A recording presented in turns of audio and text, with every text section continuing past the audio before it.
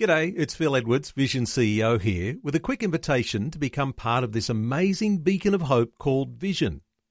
Together we can put our love into action to help people of all kinds build or rebuild their lives on the truth of God.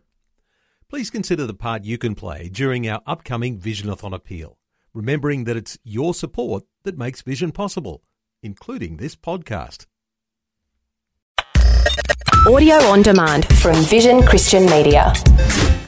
Foundations. We've already established that Daniel prophesied the exact number of days that would pass from the declaration to rebuild Jerusalem to the time that Mashiach would come. Mashiach had to arrive at the beginning of the 1st century AD. Foundations. Understanding the Jewish foundations of our Christian faith. With Robbo Robinson and Mandy Warby. Mashiach has been our topic for quite some time. The Bible has a lot to say about him, and in fact, he is the central figure of the entire Bible, followed second by the people of Israel, from whom Mashiach comes.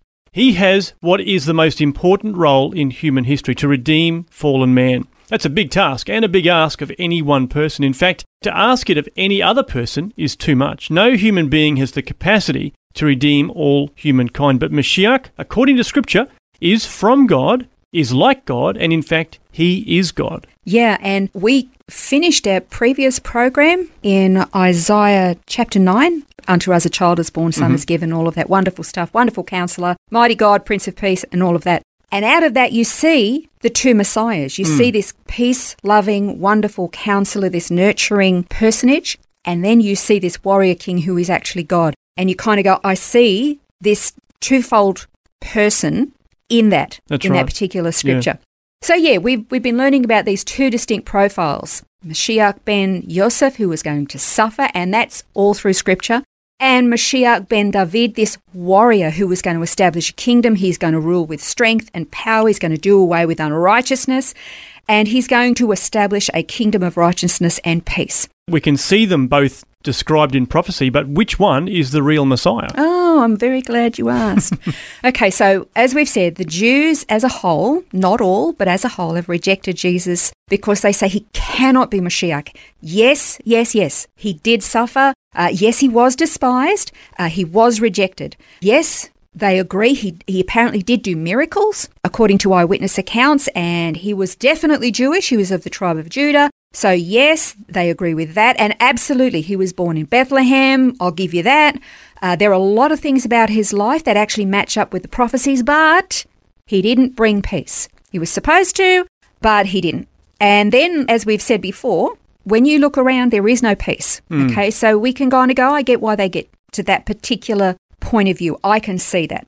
And Mashiach is supposed to bring redemption and peace and restoration and unity, and all the people of the world are going to come to Israel. They're going to come to the Holy Temple, which is called the House of God and the House of Prayer for all nations. That hasn't happened yet. No, that's right. In fact, the temple's not there at the moment. That's right. That's a really big question mark as well. Yeah. And they're going, it's a nice thought, but no, it can't be. And besides that, everybody who followed Jesus hates our guts and has persecuted. So, we don't want to join the club. Yeah, that's so true. Yeah. Well, Isaiah 2 speaks about this idea of the nations coming together. From verse 2 to 4, it says, Now it'll come about that in the last days the mountain of the house of the Lord will be established as the chief of the mountains, and will be raised up above the hills, and all the nations will stream to it.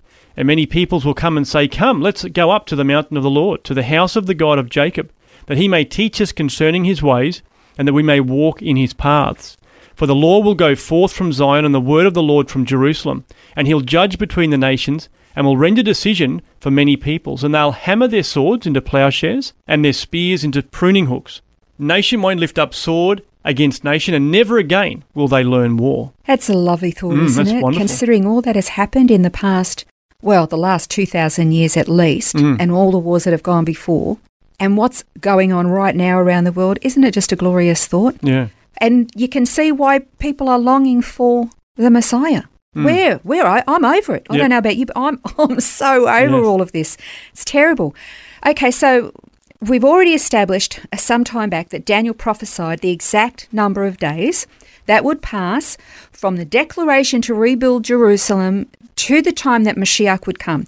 He had to arrive, according to that timeline, Mashiach had to arrive at the beginning of the 1st century AD. Otherwise, we can take Daniel and we can get some scissors and cut that book out of the Bible. He is a false prophet. That's right. He is not a false prophet. And the Jews would be mortified at the very thought of considering him a false prophet. But Daniel was the one who gave specific number of days. That's right. It wasn't just a vague suggestion. It was an exact number of days to the day. And he gave it to us in months and years, as well as I'm surprised he didn't give it to us in hours and seconds. He was so precise. Yeah. That date came and went at the beginning of the 1st century. And here's the thing. Everything about the suffering servant has been fulfilled in the personage of Jesus Christ. We've been looking in detail at that. So you've got to go, okay, Jesus is a contender here. Absolutely a contender. And then the passage that you just read in Isaiah 2 explains that all the nations are going to stream to the house of the Lord in the last days. Okay, that's a favourite phrase for a lot of evangelical Christians. Love it if you get into Bible prophecy, study the last days. Now, the 1st century AD, the Apostle Peter actually said in these last days, so he was talking about a particular time at the end of, I guess when you look at the human spectrum and from the days of Abraham and creation. So he said the last days.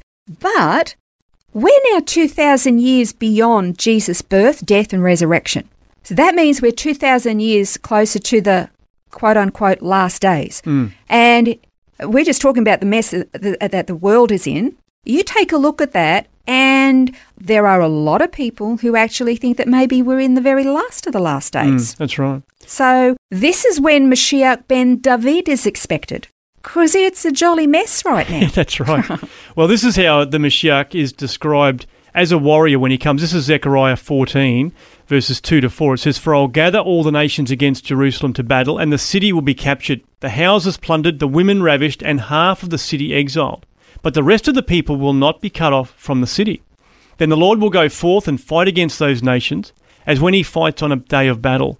In that day his feet," that's God or Mashiach's feet, the same person, "will stand on the Mount of Olives, which is in front of Jerusalem on the east, and the Mount of Olives will be split in its middle from east to west by a very large valley, so that half the mountain will move toward the north and the other half toward the south." Can I tell you, Robbo, I have stood on the Mount of Olives and I have looked through the Kidron Valley to the eastern side of the old city and the Temple Mount. And when you stand there, you imagine that this earthquake is going to happen. This mountain is going to split and move half and half. And from underneath the temple is going to come a river that's going to stretch all the way to the Mediterranean and then down the Kidron Valley out to the Dead Sea. Wow. And when you're standing there, you get goosebumps. You think, I can see this happening. Yeah, but that hasn't happened yet, has it? No, it hasn't. But here's the thing. What you just described in Zechariah 14 doesn't sound like gentle Jesus, meek and mild. No. He sounds like he's about to put his battle armour on and he's going to get into it, roll up his sleeves and deal with wickedness, with unrighteousness, with those that have come against his people. So here's the proposition. The first time, I'm letting the cat out of the bag with that phrase, the first time that Messiah came, that Mashiach came, he came as a suffering servant. Okay, in the beginning of the 1st century, just like Daniel prophesied, to conquer sin, to pay for redemption. But here's the kicker. The second time he comes, he is going to destroy all wickedness. He is going to battle his physical enemies and establish a kingdom forever in Jerusalem on the throne of David. Yeah, that's right. Well, interestingly, the throne of David is mentioned when the angel Gabriel comes to Mary to say to her that she's going to bear Jesus. In Luke 1:32, it says, "He will be great and will be called the Son of the Most High. The Lord God will give him the throne of his father David, and he will reign over Jacob's descendants forever. His kingdom will never end." I'm glad you brought that up because this is actually tying the Mashiach, the suffering servant, with Mashiach ben David, the mighty warrior king. Yeah. Because Jesus came and we know that he fulfilled all these prophecies about being a suffering servant, paying for the sins of his people and providing redemption and salvation. And he never actually sat on the throne of David, his father, in his lifetime. Yeah. But the promise is that when he comes again, he will be this warrior king. He will be Mashiach ben David.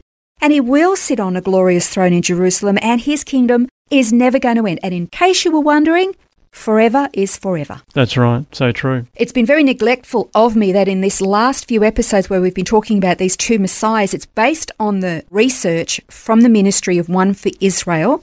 I thoroughly recommend it. I've learned so much from it myself, and I would recommend anybody to go to this website and learn as much as you can. There's so much information there, oneforisrael.org. Well, we'll continue our study on Mashiach in the next program, looking at the lives of Joseph and David and how they parallel Mashiach. That's next time on Foundations. This has been Foundations, a look at the Jewish foundations of our Christian faith. For study notes, resources and more, see vision.org.au/foundations. Thanks for taking time to listen to this audio on demand from Vision Christian Media.